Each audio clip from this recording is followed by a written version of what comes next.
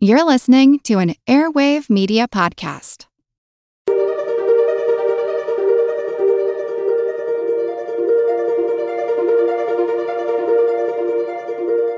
Over 7 million different animals inhabit our planet. So 5 of the 8 species of tuna are endangered. All species of tuna. When you look at the bluefin, the Atlantic bluefin's endangered. What can they teach us? Stay warm, and so they're considered partially endothermic, which once again just blew my mind. So the bluefin tuna, for example. Many species are in crisis and need your help. Join the movement at allcreaturespod.com.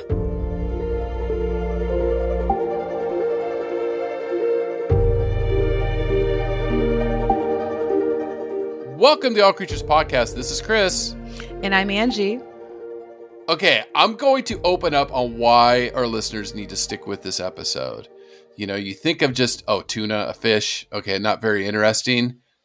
No, especially this species, this is an incredible fish with an incredible story, especially with what's going on in the world. You know, Seaspiracy, these other documentaries talking about how tuna are endangered. It's going to be an amazing episode. Oh, yeah, Chris. And full disclosure, you and I are not fish scientists, ichthyologists, I think. There you go. But I think that's what, for me, made this even more fun. Studying the past 2 weeks, because we've had extra time, knowing this was out of my comfort zone. I've been doing a lot of research, and I've just been fascinated. Bluefin tuna are the largest of all the tunas. They can live up to 40 years, and their size will blow you out of the water. Mm-hmm. It's just been amazing. I've watched multiple documentaries, just reading the literature. So stay tuned, and hopefully, if you're not already aware of what's going on with bluefin tuna, or just even falling in love with their physiology, from a behavior point of view, a physiologist point of view, they're just incredible fish. And we're back in the ocean this week, and it's going to be a good ride. Yeah, no, and I mean, why did one sell for $3 million? You know, we're going to talk about why. You know, a single fish sold for that.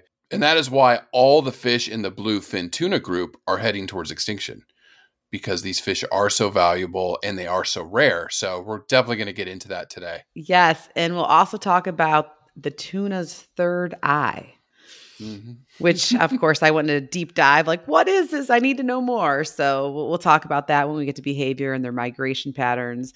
But just an incredible, gorgeous fish. No, it is. It is. And before we jump into that real quick, thank you to all of our Patreon supporters. Angie and I are going to be putting out some special content here very soon. Just a reminder, for 1 cup of coffee a month, you support us, you support conservation. At the end of this month, covering all the species in the ocean, we'll put up a poll on which organization to support, and we send a portion of our funds to them. But thank you so much for supporting us. And then also remember, we've had some past content that we've been putting on there for the last few years. So if you join, you can go back and look at some of that stuff. Yeah, there's lots of good content on there, and we're going to be producing some more for our Patreon listeners. And I want to give a big shout out to Taco Knowles 94, who gave us a great review on iTunes asking for sharks. And I hope Taco Knowles 94 is happy, because we just pushed out 2 shark episodes. We had episode 235 about the great hammerhead shark, which was an amazing, fun episode. I learned a lot. And then episode 236 is with Dr. David Schiffman, who is a shark conservationist, specialist biologist, an incredible interview all about what is happening to sharks in our ocean and why we should care about them. So hopefully, Taco Knowles 94, that hopefully you appreciated those. And trust me, sharks are on my mind more. So look for more species of fish in general. I'm getting a little bit more comfortable with them. as far Yes. as their biology goes, and their behavior is just incredible. So, yes, but anyways, please drop us another 5-star review on iTunes. You can request species or send us an email or join our Facebook group on All Creatures Podcast.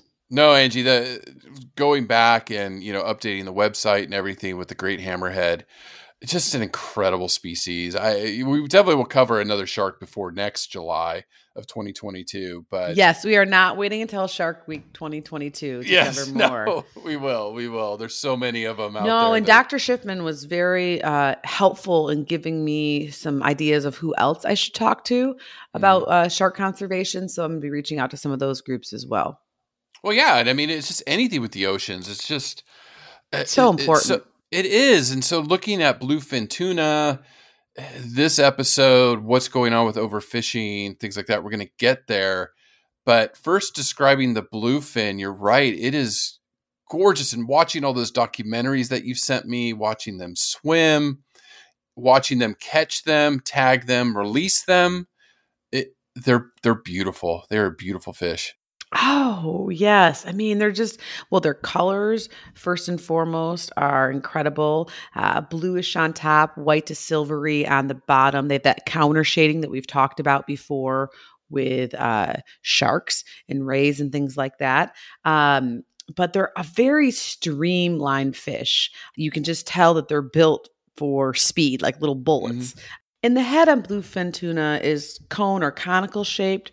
And they have a larger mouth compared to other tunas, which throughout this podcast, we'll talk about the different species of tuna and where bluefin and yellowfin, how they're related and where they fall into the different categories. But with bluefin tuna, they have their dorsal fin along the top. So they have two that are closely spaced to each other along its back. And the first one can be like laid down. And then after the second one, the bluefin has about 7 to 10 yellow finlets, they're called, which I just is a new vocabulary for me. They're like they're small fins that almost look like triangles sticking outside of their body, for lack of better terms. But they are fins. They help, I think, with their streamlined movement through the water. And so these 7 to 10 yellow finlets that are both on the dorsal. And then there's also the finlets on the ventral or the bottom area of the fish that go basically from the second dorsal fin all the way to the tail. And the tail on the bluefin tuna, I think, to help with their speed and their swimming, is like a little C or a crescent moon shape. So I think all of that just helps them be just this really streamlined fish with the beautiful blue-gray color on top and shimmery silvery white on the bottom. So you can't miss a tuna, right, when they're swimming by, especially a large bluefin. No, they are beautiful and form to function. We'll get to why they are streamlined like that. Like they call them, every description I've read is torpedo shaped. So it is very important that they've evolved that way because of their distance that they swim. But they're huge. These are massive fish, and I don't know if people really can appreciate how big they are. I didn't. No. Hands down. I mean, I'll throw myself under the bus. I had no idea, Chris. If you would have asked me, I'd been like, oh, I don't know, like 100 pounds or something. No, because of the three specific bluefin tuna, we'll talk about the bluefin group genre, but of bluefin tuna, there you have the Atlantic, Pacific, and Southern. The three big ones. The Atlantic is the largest, and they can get up to 13 feet in length and weigh up to 2,000 pounds. That is enormous for a fish. It's crazy. Right. I had no idea. It's just in general. Now, of course, because of fishing, which we're going to talk a lot about in this podcast, they average between 400 or 500 pounds are the large ones that they're pulling up in 6 to 8 feet because they're not really hitting that maturity to get up to 1,500 or 2,000 pounds. But the largest recorded specimen that I was reading about of an Atlantic bluefin tuna was over 1,400 pounds or almost 680 kilograms and was 12 feet long. But it was recognized by the National Marine Fisheries Service in the United States and the Smithsonian Institution that species, if they're allowed to fully mature, can get up over 2,000 pounds or 910 kilograms. That's huge. I mean, that's large shark size. Like it's big. That is a big fish. It is a very big fish. Now, of these three species of bluefin tuna, so the Atlantic ranges in the northern Atlantic and Mediterranean, so above the equator. They're in temperate waters. They're not tropical, subtropical, yes, but not tropical, and obviously not Arctic or Antarctic. It's too cold or too hot, which we'll get into because we'll talk about them being warm-blooded fish, which is insane. That blew my mind. That was about a 2-hour detour. Yes. This week. How they do it, why, again, form and function. The Pacific, northern Pacific above the equator. Okay. Then you have the southern population, which is south of the equator. Most oceans, so South Atlantic, South Indian, some in the Pacific, the Eastern Pacific over by South America, very rare for tuna to get over there. So off the New Zealand coast here with me, off Australia, and then watching that one documentary you shared where their spawning grounds was near Java. And most of them go out in the Indian Ocean, but some do come here up near me in the Tasman Sea. And some head west toward the Indian Ocean and even towards the Atlantic. Right. Yeah. Southern Atlantic. And then some do get out into the Pacific, but not really. That's not really where they're found. So found in pretty much all the oceans worldwide. So Angie, when we jump into why care about tuna, obviously individually for us, it's a major food source for not only us, but many people worldwide. They're heading towards extinction, but these are critical animals in our ocean's ecosystem. Oh, yeah. Without a doubt, bluefin tuna can be considered a keystone species. They're a top predator amongst the ocean or the marine food chain. So they're really critical in maintaining a balance in these deep ocean environments. We'll talk about what they eat, but they eat a lot of smaller fish, squid, jellyfish, things like this. So without bluefin tuna, the system would be off and we'd probably see a rise in those smaller fish and jellyfish and squid and things like this. So it's just they're really important part of the marine environment. And we're going to talk about their numbers and how the stocks have just been horrifically depleted in the past 50 years or so. No, and that's the deep rabbit hole I went down, being that we spent some extra time, and I went and read a lot of reports, looked into this as far as overfishing and then the impacts of tuna. I know in a recent episode, I mentioned my family are all tuna fishermen on my mom's side. So grew up with them, grew up going to their house, having tuna steak, swordfish, other things they've caught in the ocean. If I really date my family back, you were some of the founders of Starkist Tuna in California. Over 100 years ago when my relatives came over from Croatia, all fishermen. This is my family. This is what we did. And tuna have been overfished for decades now. And today, so in 2021, tuna is still very much prized by restaurants around the world, specifically bluefin tuna, and really with sushi and sashimi. Yes, the big one. Sure, and of course, it should be probably pointed out that bluefin tuna is not going to be the kind of tuna that's found in cans. And when we talk about all the different species of bluefin tuna versus yellowfin tuna versus other family members of tuna, it becomes clear that bluefin tuna is just far, far too valuable. It's prized in Japan. That's probably the largest market for it. I think Japan consumes about 80% of the world's bluefin. It's a delicacy there. It's an important part of Japanese identity and culture. And as Chris mentioned, a single bluefin, especially a large one, can sell for tens, thousands, if not millions of dollars. Right. In Australia, alone, just the bluefin tuna market is worth over 100 million. Mm-hmm. So it's really it's a prized catch, and it's not just your average tuna, for lack of better terms. And No. but because of this, the stocks have been depleted by about 85% of the historical data that has been collected. So 85%, and they are struggling. They are endangered. All the Atlantic, Pacific, and Southern are all endangered and on the brink of extinction.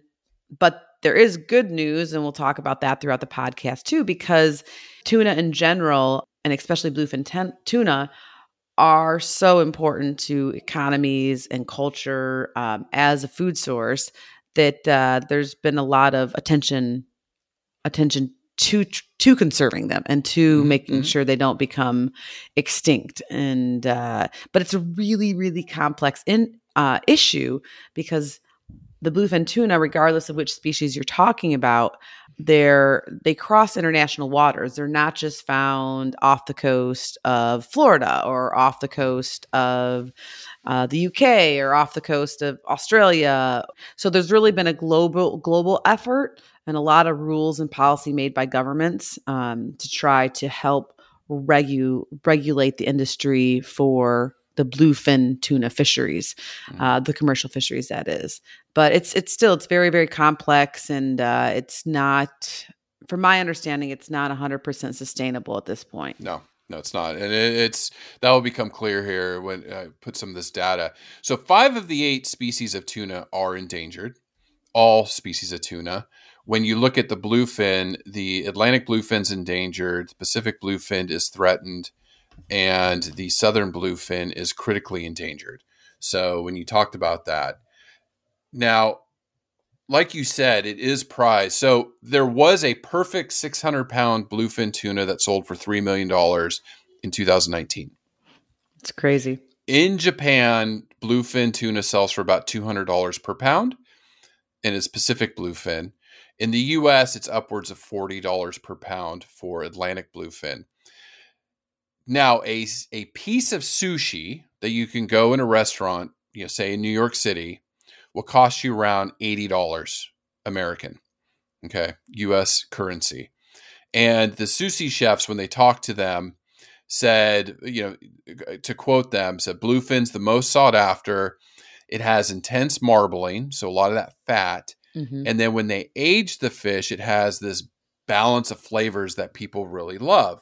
So there's a huge demand. Now, we know stocks of the Atlantic bluefin are down about 80% across the Atlantic. Mm-hmm. The Pacific's vulnerable. They're just at 2.6% of their historical range, the Pacific bluefin. Now, the peak of tuna was in the 1990s because there was this push, and I'm going to talk about it, to conserve them. And I really dove, and it took me about 2 hours to read this, but it was the UN report that was published last year on the state of the world's fisheries and aquaculture. And it was very, very interesting read, because we have talked about the documentaries that are out there, the Seaspiracies, and I really want to know what the truth is. What's the data showing?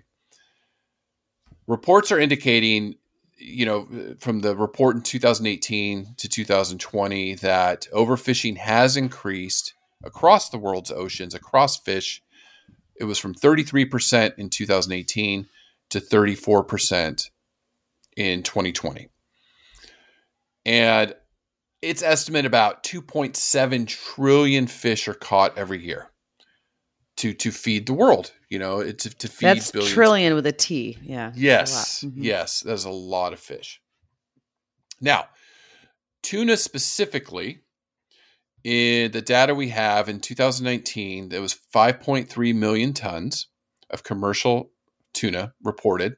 60% of that was skipjack, which I'm going to say just upfront is one of my conservation tips of the week. That is the most sustainable population of tuna we have, is skipjack tuna.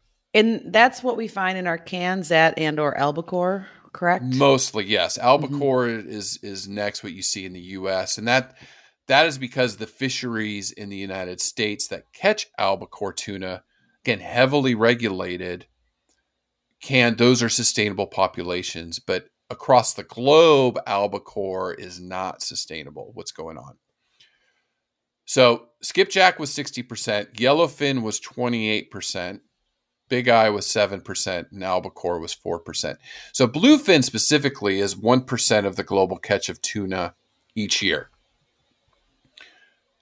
Of tuna, 65% of the stocks are at a healthy level of abundance, meaning it's sustainable, that the populations aren't being depleted. And that's all the species combined? Of all the species of tuna. Yeah. Okay. Yeah. Pacific bluefin is not being fished at sustainable levels, according to this report. So they are still in decline. The Atlantic and southern bluefin species are at sustainable or growing in their population. Okay. So I know in that documentary that you sent me, they did talk about the southern bluefin, especially around Australia. Their populations are increasing because these fisheries are carefully managed. They can only take out so many per year. Yeah, the good news in Australia with the southern bluefin tuna is their stocks are reduced to about 5% of their historic numbers by the 90s, as you mentioned. They're like treading down that road to extinction. But a lot of cooperation between Australia, New Zealand, and of course Japan, and putting many regulations in place and different policies. The population is up to 13% of its historical records. So it's not out of the weeds yet, but it's definitely starting to bounce back. And a lot of that has to do with scientists, environmentalists, commercial fishermen, and even hobbyist fishermen working together and really doing a push to help educate people. And of course, they are doing some open ocean farmed southern bluefin tuna as well. Right. Yeah. No, so it's been good. And this all started, the conservation of tuna, like we said, it peaked in the 90s. It was in the early 2000s when NGOs began to push to protect tuna. They were like, okay, we're going to overfish this species to extinction. And in 2007, the international bodies implemented a 15-year conservation plan, reduced quotas for fisheries so they can only bring in so much tuna and sell it to market, and the stocks have improved. And among the 7 main tuna species fished, according to this latest report, 66.6% of their stocks were fished at sustainable levels in 2017, which is an increase of 10% in 2 years. So it's improving. It's not there. There's still much more improvement needed, but it is there. Now, overall fish consumption has increased in the last 60 years almost by 3%. So that is a rate twice of the global population growth of 1.6%. So, and it's even more than other animal protein, like, meat, dairy, red meat, chicken, things, poultry, all that. So fish demand is up globally, worldwide. And that's why we're starting to see our oceans. And it's good that we're talking about it, right? The big increase has been through developed countries. That is where, like in the United States, fish consumption has gone up because it's healthier, right? We have this view it's healthier. Yeah. Anyways, I'm going to try to wrap up this report because there's so much good data in there. Yes, and give us the cliff notes. You did. It is. It is a 2-hour long version. Dive, but I want people to. It's I want so the listeners. Important. Yeah, there's a lot of information out there, and it's hard to sort through all of it. It is, and where are we with overfishing? Like the bottom line is we are still overfishing the ocean, certain populations. It doesn't mean everybody needs to stop eating fish, and that's what my friends told me. Pip told me, after watching Seaspiracy, we're going to just stop eating fish. That's not the answer, because you're going to turn around and eat. Well, that's an answer of privilege, right? I think our personal choice. Yeah. Yeah, or privilege. I think that if you are able, if you are living comfortably enough to be able to get a well balanced protein from non animal sources, and you don't need to eat fish, then more power to you. Personal choice, to each their own. But there's so many people in developing countries where that's not an option. Like that's how they get their main source of protein and their livelihood. And they're not, and these are not typically commercial fishermen by by any stretch of the imagination.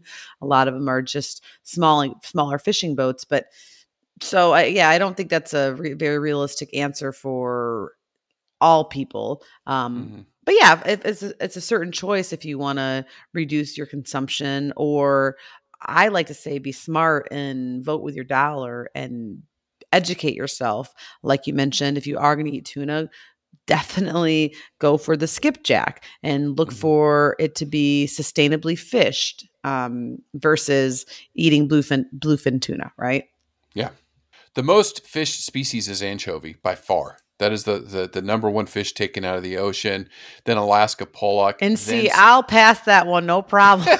That one is not a problem. No, thank you. I'm saving the anchovies left and right because no, thank you. It's the number one fish fished in the ocean, and then skipjack tuna was. Gosh, 3. my grandfather, my grandpa Hamlin always tried to get me to eat it on like saltines or whatever, and Anchovies. I never could develop a palate for it. No.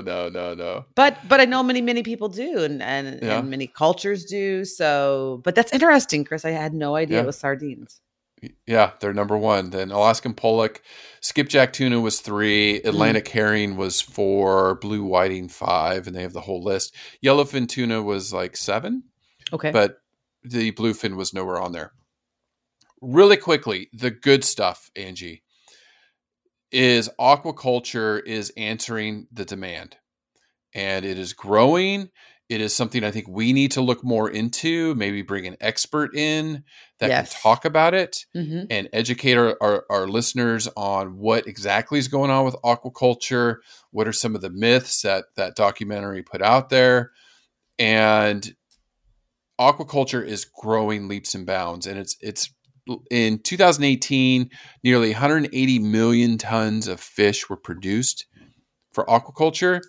And that made up half of fish consumed worldwide. So it is booming. China is leading the way with aquaculture to feed their population. Interestingly enough, Peru was 2, and most of it was Peru, anchovies. Yay. It was anchovies. Okay. Yeah, they're raising anchovies for everybody.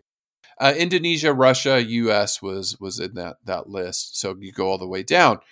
But what it has done, as the demand has increased for fish, it has flattened out wild caught populations the last 30 years. And that increased demand has been met by an increase in aquaculture. So bluefin tuna is one of those that is being fished. I watched a whole documentary in Japan on it. The problem is you talk to this sushi chef in New York and he says, oh, nobody likes the farm-raised bluefin tuna because it tastes like anchovies, because they feed them anchovies. It gets in the fat and they can taste it. So Interesting. We've got to change consumers that, I'm sorry, if you want bluefin tuna, you cannot eat wild bluefin tuna. It is horrible for it's horrible. The farm raised. Well, yeah, and I feel like they could come up with another. This is the nutritionist in me working out, but I feel like they could come up with potentially another type of feed source or a food source. I don't know that for sure. What did my father always say? Necessity is the mother of all invention. So if we don't want the tuna to taste like sardines, we can potentially figure out a different feeder fish or something to help them grow. Of course, that's way out of my when they tell you to stay in your lane, that's definitely not in Right. my not my lane. So I don't want to get anybody in aquaculture upset with me.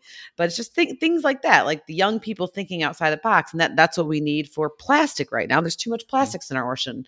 Why can't we make more plastic out of plants that decomposes a lot faster and doesn't last hundreds and hundreds of years in landfills or in the oceans?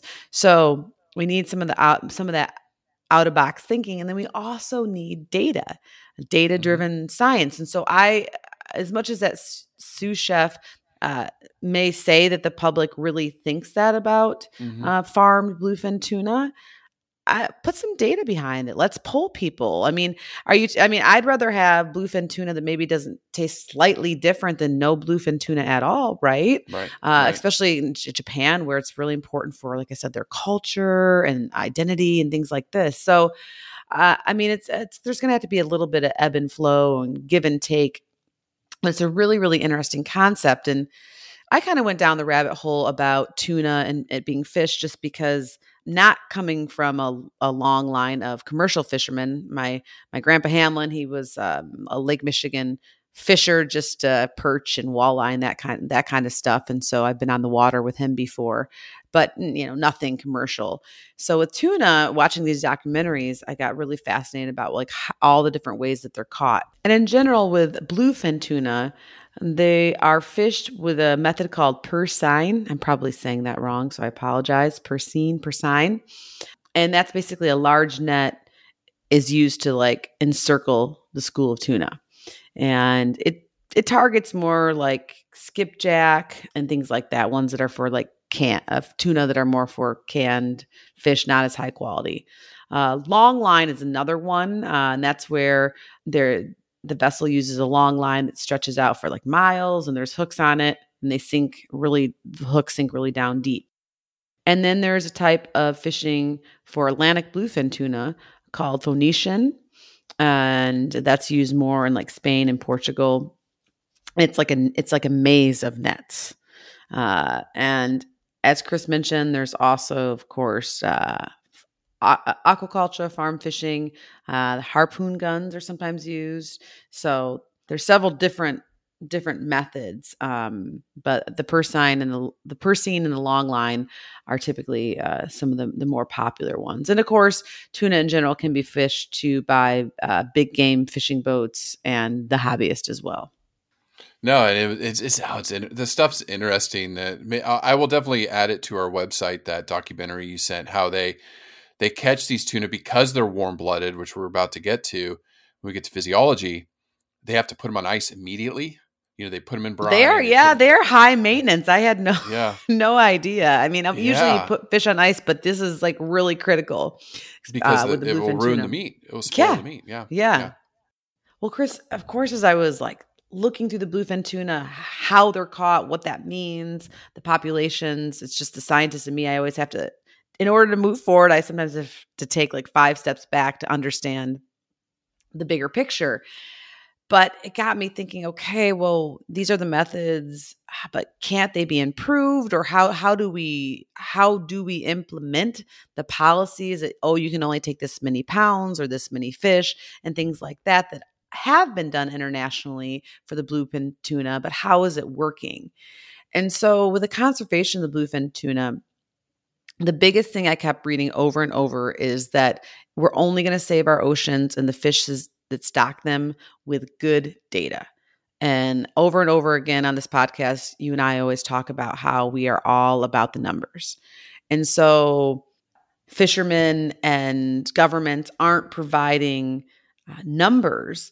For scientists, it's really hard for them to manage the activity and to also project and make models about how much stock can be pulled out of the ocean to keep the population in balance or happy.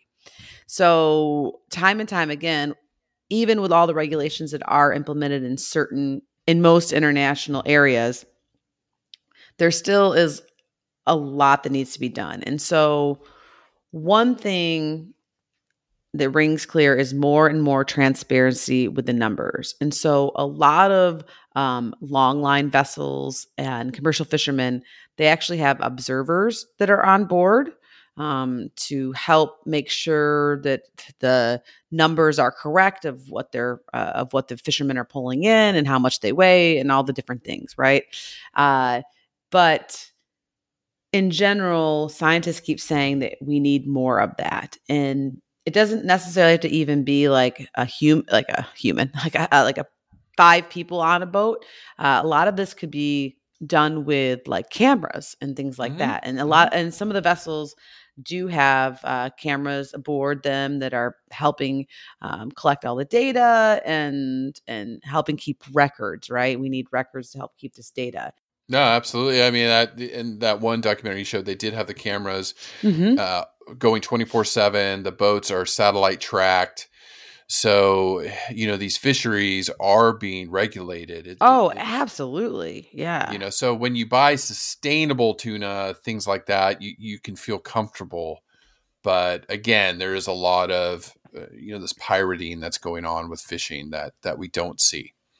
With it. But yeah, I mean, the overall take-home message is tuna are in trouble, but they are improving, and there are a lot of governments around the planet that are fighting hard to preserve these animals. So you should feel good about, tuna improving, right?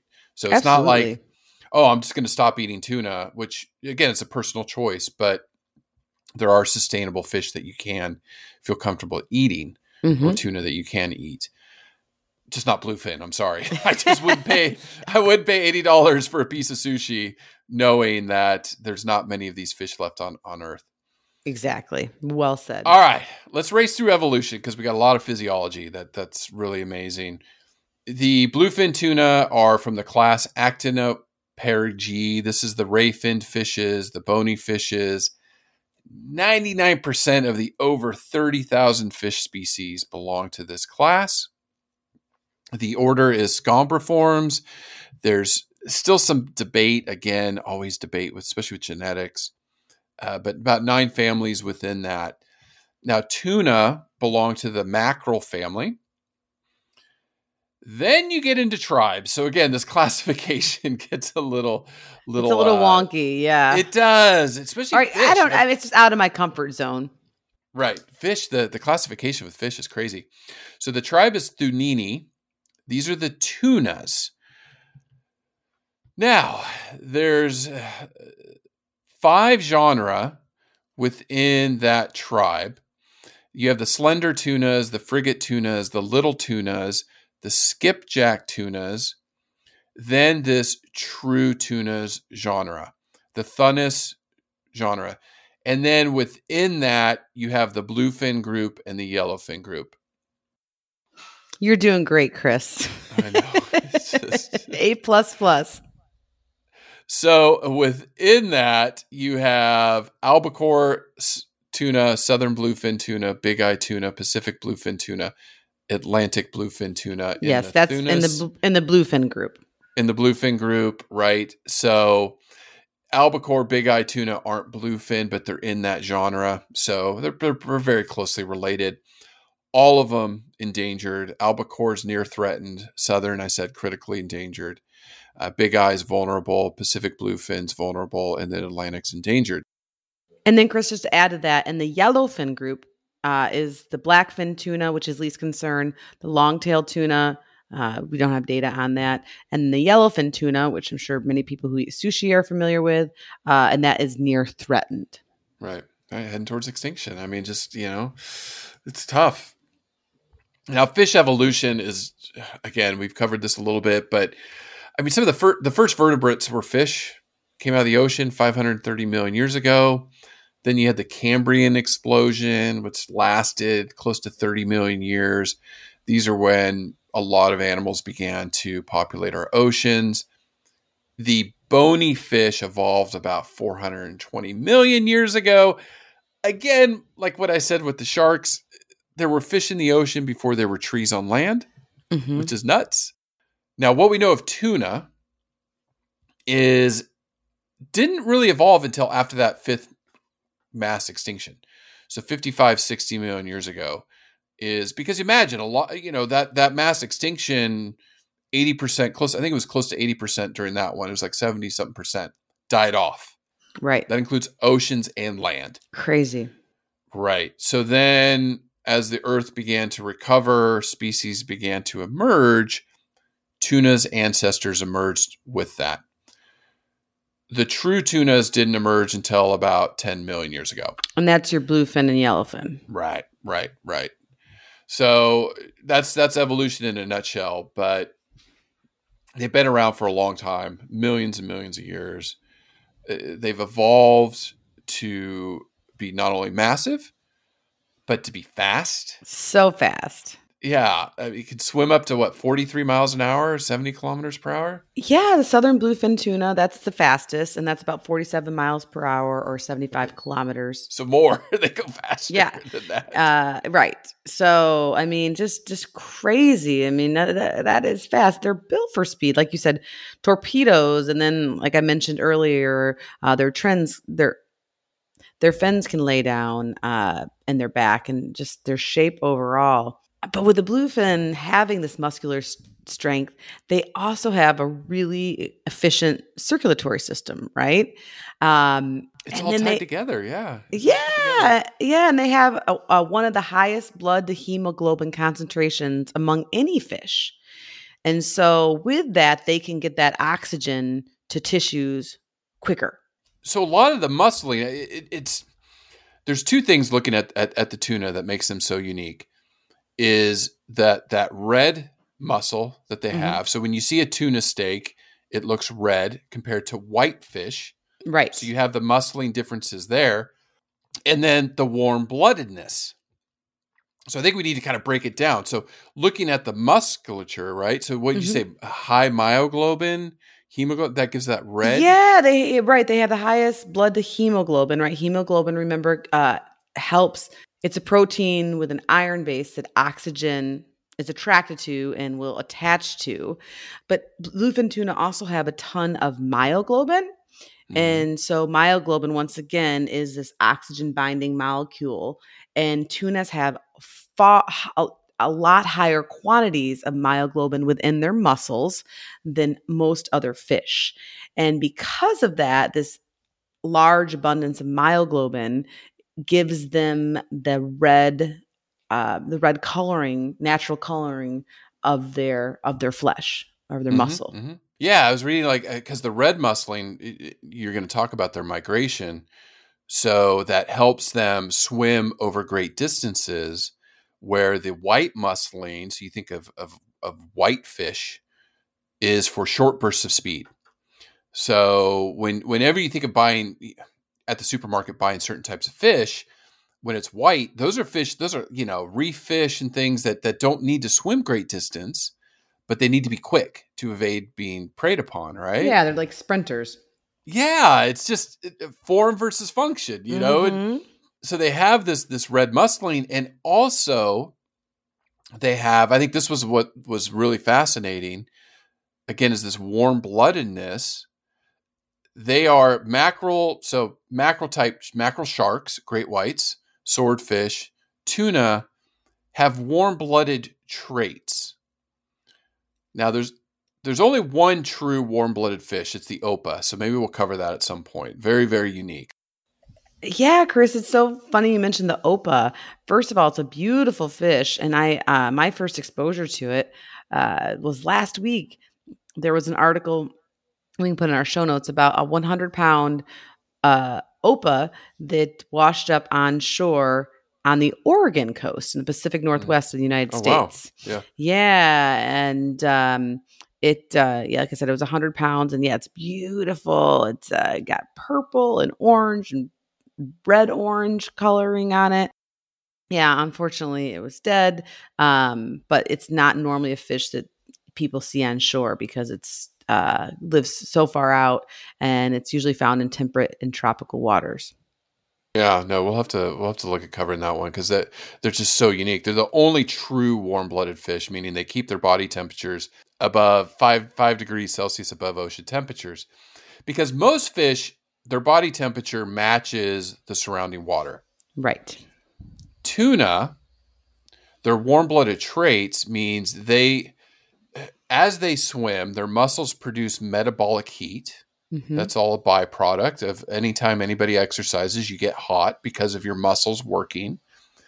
And through a countercurrent exchange, which we've talked a lot about in this podcast, they can warm up their certain muscles and brain to maintain swimming at speed or speed up really quick.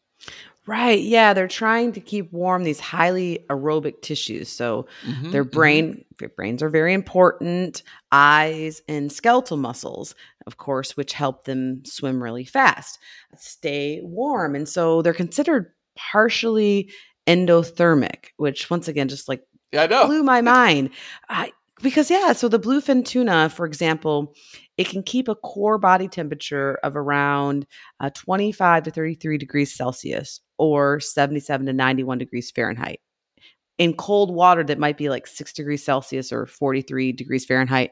Too cold for me to be in. That's for sure. Yep. Absolutely. And so they do this through a complex, close-knit series of arteries and veins that are like basically laid on top of each other. It's called the rete mirabile. I'm saying that wrong.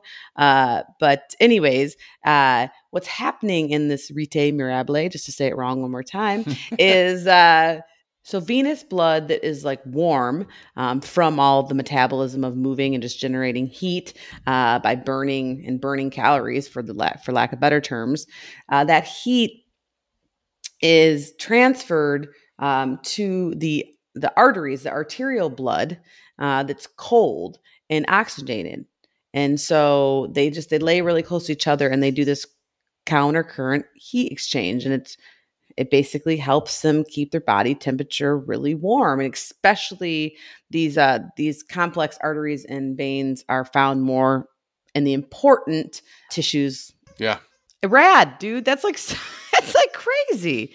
I mean, we see it like in like certain body parts, like testes and mammals and things like this. But to have this like kind of throughout your body, so you can keep there is no way that if you're in 43 degree Fahrenheit water as a mammal, as a human, forget about it. Oh yeah, it's just that's why we get hypothermic and die, because we can't. And then all the marine mammals have all the blubber to help insulate them and keep that heat in there. But yeah, bluefin tuna do not have a lot of fat. That's why they're highly prized and sought after, and they're still able to do it, which to me was just a physiological feat, number one for bluefin tuna in my book.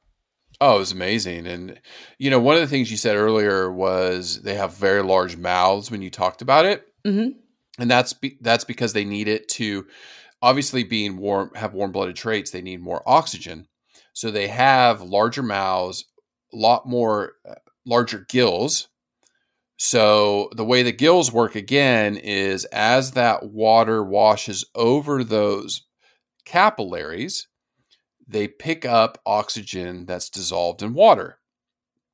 Now, we breathe air that has oxygen that has 200,000 parts per million. So we breathe that in, our capillaries in our lungs absorbs the oxygen, and you get carbon dioxide release.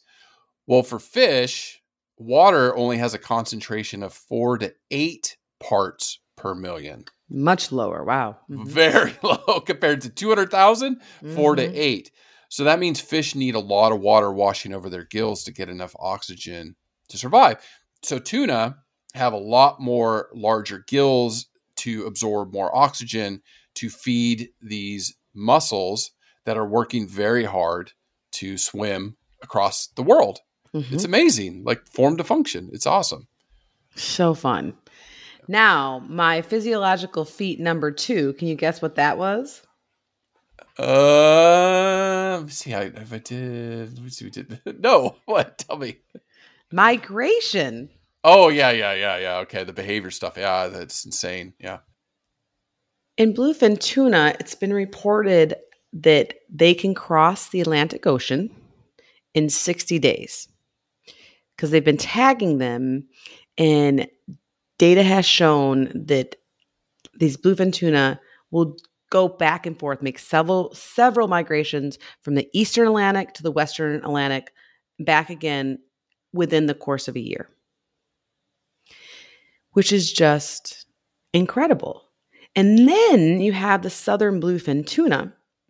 They spawn in northwestern Australia, south of Java, Indonesian area. That's the only place they're currently known to spawn. And then they travel south. Some of them head down and around Australia to end up in the Pacific. And others head down Australia and then turn west towards the Indian Ocean and even can go as far as the Atlantic Ocean. Crazy. Yeah, Tens of thousands of miles, of course, for breeding, spawning purposes, but then also for food, and of course to like hunt schools of small fish that they eat. So, but it's amazing, and that's why, as a species, to conserve bluefin tuna, it really does take international efforts, because they're not just found in one region, more or less. Like they cross oceans multiple times a year. That is incredible. And then that got me wondering, well, once again, how do they do this? Especially the spawning behavior. I'm super fascinated by it. How do they know to go to this one area, if they're the Atlantic bluefin tuna, the Mediterranean? That's their main spawning grounds.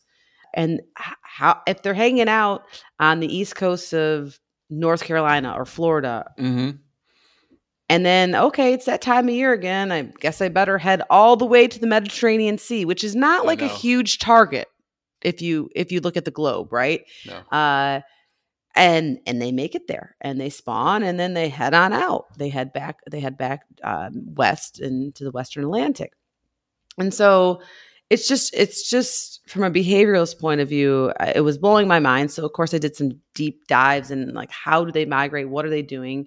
And the cliff notes are, we're not entirely sure how these It's like sea turtles. We don't totally, yeah.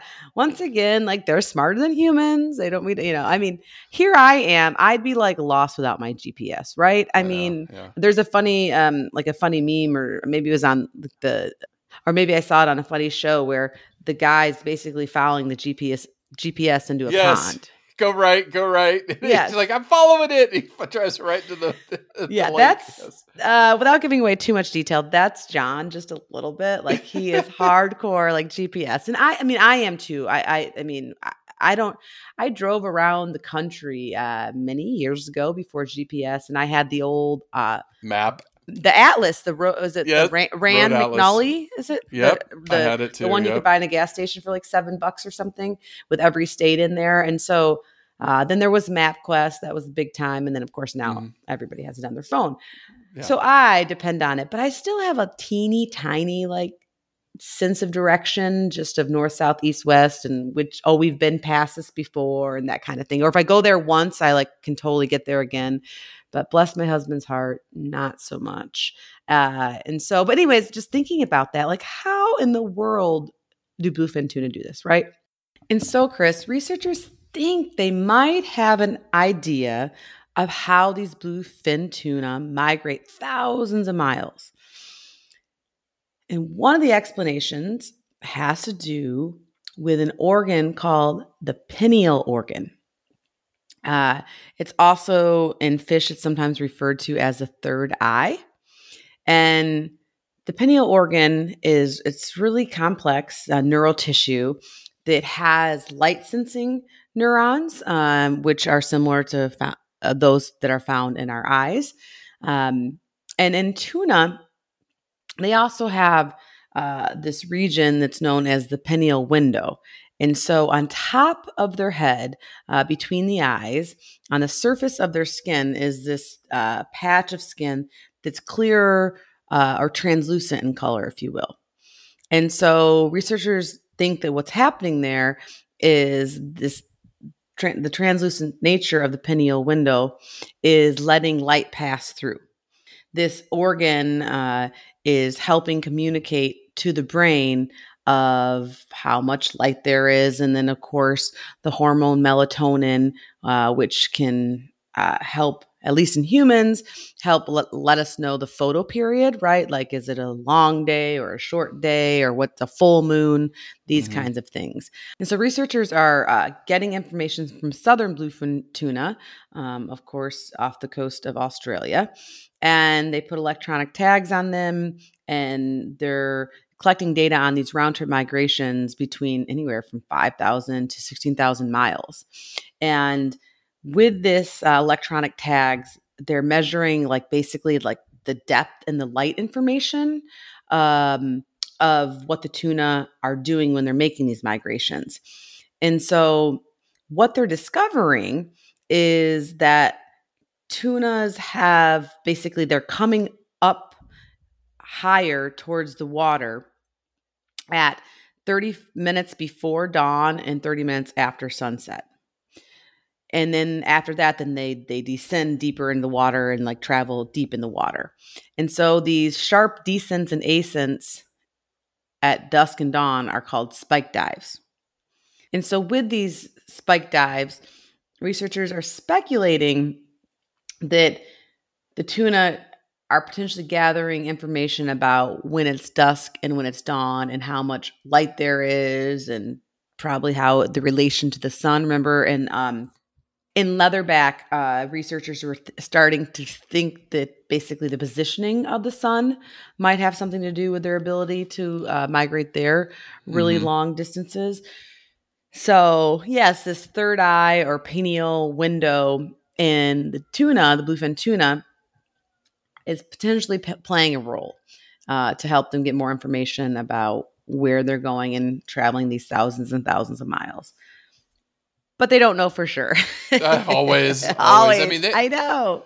Yeah, it is crazy to think about. It's a big ocean, and how they know to go to these areas and deep, dark. I mean, there's currents and things like this, but I mean, and of course, our predecessors used the stars to help navigate as well.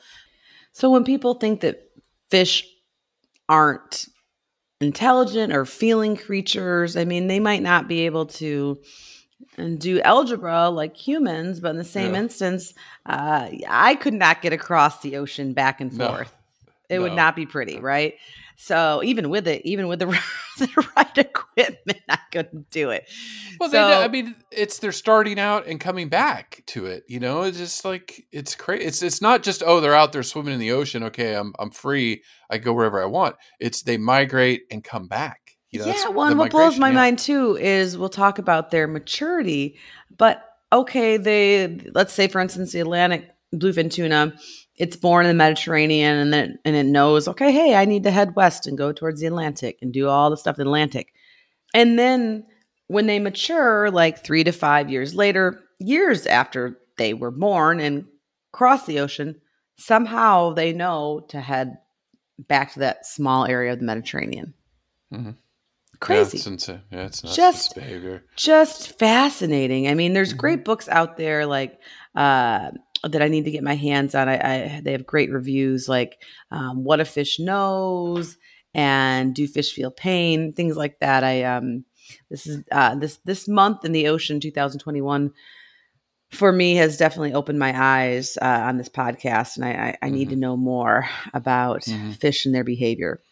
No, absolutely. I mean, there's a lot of interesting stuff. I mean, these fish dive up to 3,000 feet, 900 meters. They're deep diving. And, we talked about what they already eat. I mean, apex predator, other fish, squid, herring, sardines. In young age, obviously they eat zooplankton. And then as they move up, they increase.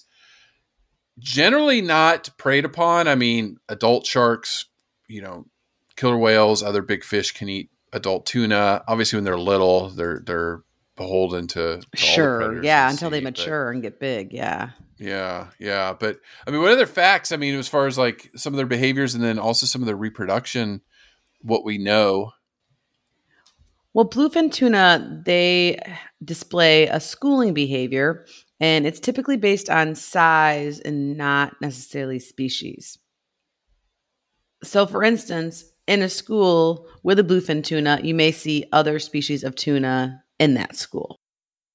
And then when it comes to communication with bluefin tuna, of course, they have great eyesight. I mean, it's some of the best eyesight of any bony fish.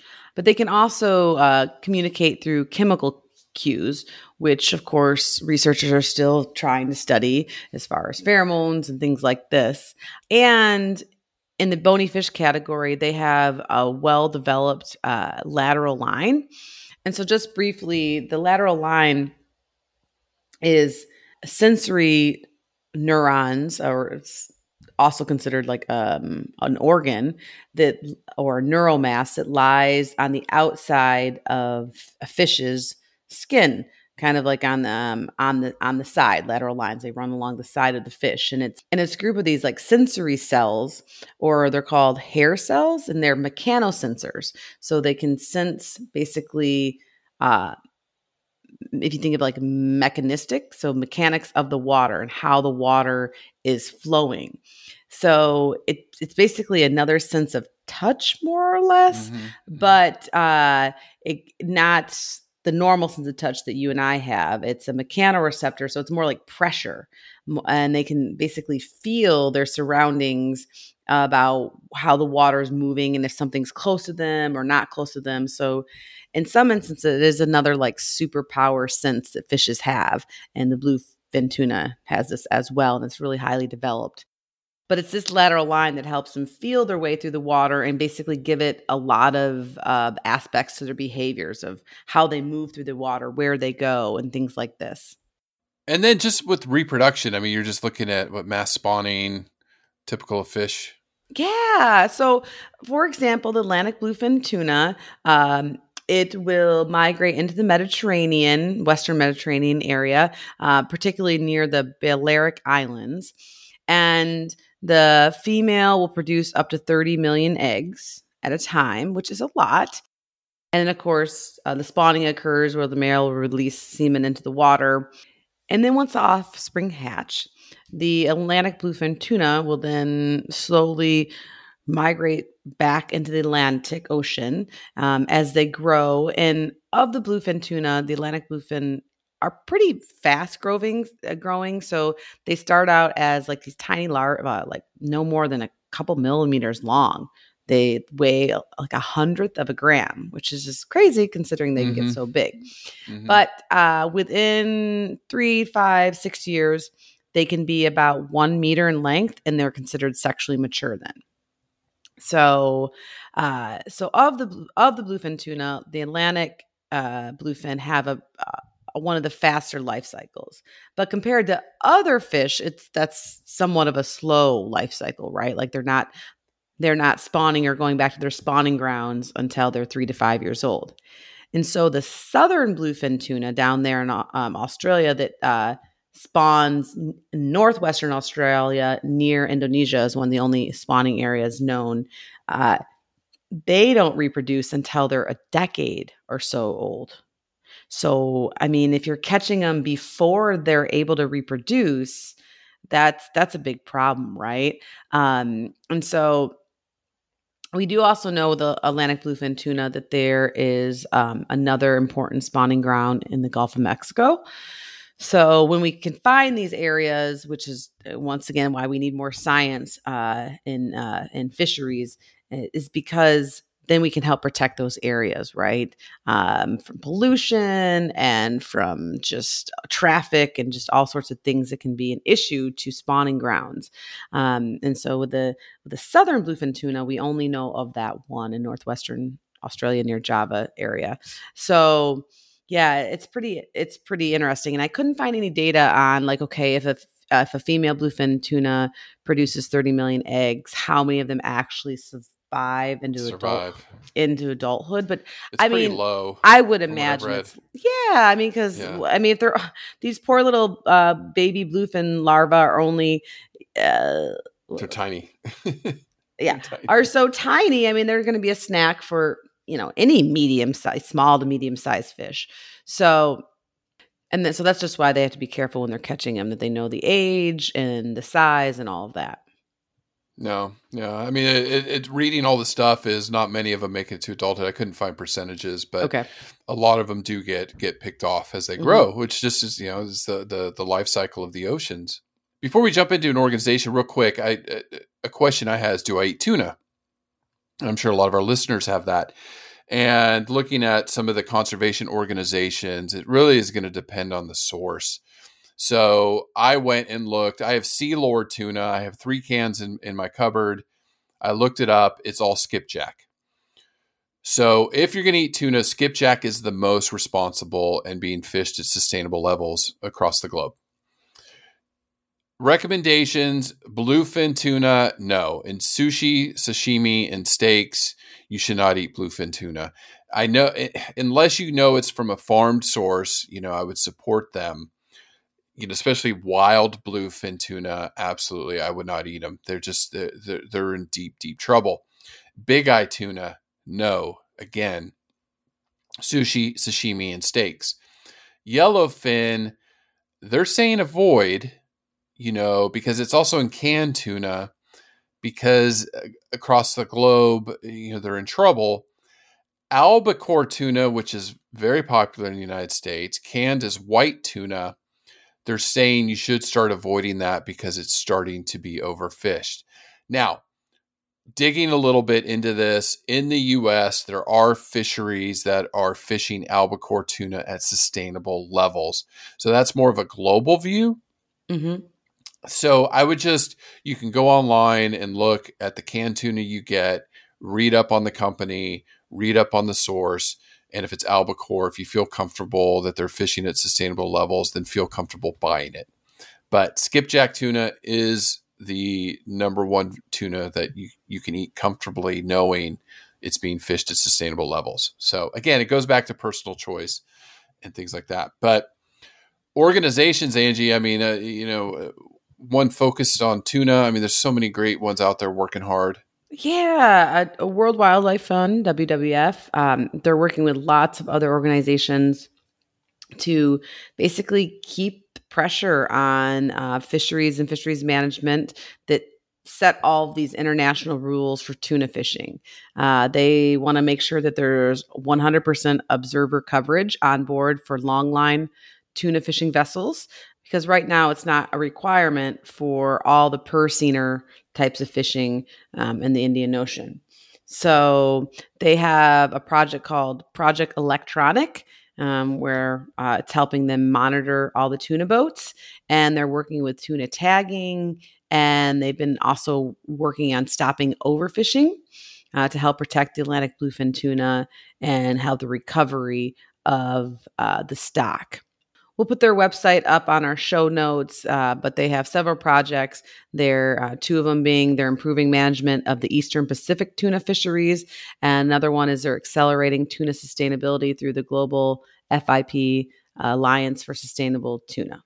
So they're definitely on top of things and trying to help keep these endangered tunas protected and safe and monitored, and making sure that, yes, we have all these policies in place in international waters, but are they being followed, right? And so helping make sure that there's definitely transparency with the data. No, and I just think, always vote with our dollars, and that's the only way we get companies to change, right? That's Absolutely. The only way. You're seeing it now. One of the things we'll talk about is the Amazon. We've got to revisit there. I'm seeing countries in Europe starting to want to ban products from Brazil, beef particularly, because of the catastrophic destruction of the Amazon. So same thing here with tuna, other fish that you eat and buy. Do a little digging. Look at NGOs that you trust, and then some governmental entities to be informed, an informed consumer, and support World Wildlife Fund and these others to make change.